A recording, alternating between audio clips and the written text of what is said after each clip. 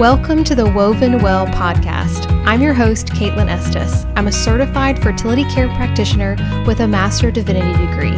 Each episode will cover a topic that helps educate and empower you on your fertility, while honoring the deep connection your fertility has with your faith. Let's get started. Welcome back to the Woven Well podcast. First things first, y'all. We have reached a major milestone together. We have had 10,000 downloads of the Woven Well podcast. I am so humbled that so many people would listen to our show, and not just once, but again and again. It means so much to me that Woven Well can be a trusted resource for women navigating their fertility journeys. Those women are doing it with faith and fortitude, and you are a part of that. So our goal here is to provide you with accurate, understandable, and faithful information about reproductive health and fertility in these short format episodes so that you can actually listen to them while you run an errand or wash dishes or drive home from work. They're not so long that you have to break it up into 4 different sessions.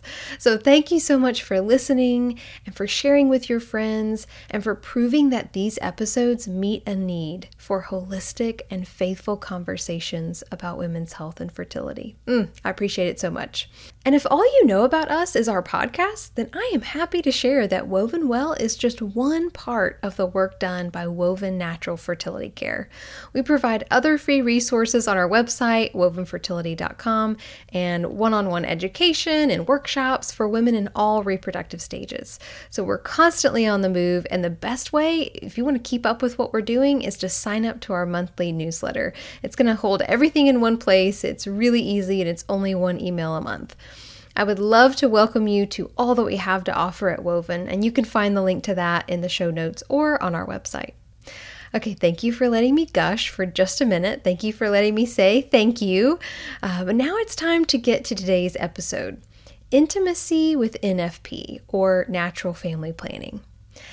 I think there's sometimes this misconception out there that sexual intimacy for couples using a natural form of family planning is somehow stunted or restricted or less than ideal in some way. But that really does not have to be the case. I think probably the misconception comes about from this cultural message out there that we inadvertently hear all the time, that if you can't have sex anywhere with anyone at any time in any way, that you're somehow being inhibited or oppressed, that you're not expressing your full sexuality, and that sex and sexuality is only good when it's without any sort of boundary or limitation. But I wonder if we really believe that to be true. For many of us in marriages, we'd probably disagree with this, whether we realize it or not. Some boundaries are nice, and some boundaries are necessities. So for instance, you agree when you marry that you will be restricting your sexual partners to that one person that you are joining your life to. That is a boundary. That's a limitation. But it's not a source of oppressive control. It's a choice made out of love. And when a woman has just given birth to a baby, she is physically unable to share in certain forms of physical intimacy for quite some time. Is her husband being unfairly inhibited when he chooses to wait until she's able and comfortable to be together before doing so? Again, this is a choice of love. So yes is not the only authentic, free, loving answer when it comes to sex and physical intimacy. No can be equally as meaningful and loving. And I think these are just 2 of the examples of that. So when you choose to use a natural system of family planning, you're agreeing that from the start, there will be days that you say no out of love for one another. So this is an agreement going in. There are no surprises here. There are going to be days when the 2 of you together may conceive a baby. And so if that timing wouldn't be right, or health wouldn't allow it, or some other serious circumstance, then those will be days when you say no to sex, but yes to loving your spouse regardless. So in that way, some would say that using a natural form of family planning gives you the most freedom to make those informed decisions. Being on birth control or having an IUD in, that takes some of that freedom and decision making out of your hands. But with a natural system, you have the total freedom to decide each season, each month, and each day what your pregnancy intention is. And that kind of flexibility is really wonderful. Because whether you think you'd like to have a baby soon or you're convinced that your family is complete, you never know what the next year is going to bring. So having that kind of flexibility really can be a gift. But I also want to be honest about the fact that it can also be challenging. So I'm not saying that it's not without its difficulties. When a married couple has the opportunity to be together, they have the time and the space to be intimate, but they have to make the decision to not be together because of possible pregnancy. That's hard, right? That is difficult. But remember that no one else is making that choice for you. That choice is uniquely yours and one that you all get to make together. So sometimes I'll have couples who come in pretty set that they're going to avoid pregnancy for, let's say, the next 3 years. Great. I'm happy to help. I teach them how to identify those specific windows of fertility and infertility. I get them to a point where they feel confident and comfortable with knowing which days may lead to pregnancy and which won't. But let's say 10 months down the line, I start seeing those days of fertility being used by the couple here and there. What's behind that? Have they suddenly forgotten how to use the Creighton system? No. They are really using the Creighton system. They are having conversations about their fertility, their intimacy, and their family size. So for the first time, they are able to talk about these things in a very practical, real, and open way. They don't have to make decisions in these 1 to 3 year chunks anymore. They can be open to the leading of the Spirit at any time and make real-time decisions. So you always have a choice. And with a natural system, you're able to make that choice with a full understanding of what's involved. Sex is so many different things, right? It's unitive, holy, enjoyable, and procreative. So it carries with it that beautiful potential for life. That may not always be your goal, but you are choosing to embrace and respect that, and it opens up a whole new world. So again, that is a decision that you get to make together each and every month. But how do you go about making that decision? It's different for each couple, and that's part of the beauty of it. But like I mentioned, it's not a decision that you make once and then you're done. You are invited to make this decision each month, even each day if you want to. So if a couple starts out the month and they're like, yeah, we're going to avoid pregnancy this month, but then it comes down to that window of fertility and they don't feel quite as strongly about it, maybe they choose to be together anyway. This is not a bad decision. This is not a wrong decision. There is no wrong time to be together with your spouse. But the key in this situation is that they were informed and they made this decision together. They're a partnership, and that means that conversations about fertility and intimacy and family, they're going to come up a lot more often than they would otherwise, leaving you potentially more open to God's invitation for closeness and unity in your marriage, and maybe children as well. There is a lot of goodness to be found here in those kind of decision-making opportunities. So does this take away something from the intimacy or from your freedom? Let's talk about that. Like I mentioned, a couple knows from the start that every month there's going to be a joint window of fertility, that if they enjoy genital contact together during that time, they may conceive a baby. So they are accepting that for what it is, a fact. And they work together to make wise decisions for their marriage and family. Instead of lessening the intimacy here, is it possible that it could actually increase it? That saying that you all love one another, every part of each other, even the fertility part, could make you feel even more loved and valued by your spouse. That you're not loved for what you can offer, but for who you are as a total person, mind, body, and soul. I think that means something. It's a very real expression of the love that your spouse has for all of you, and vice versa.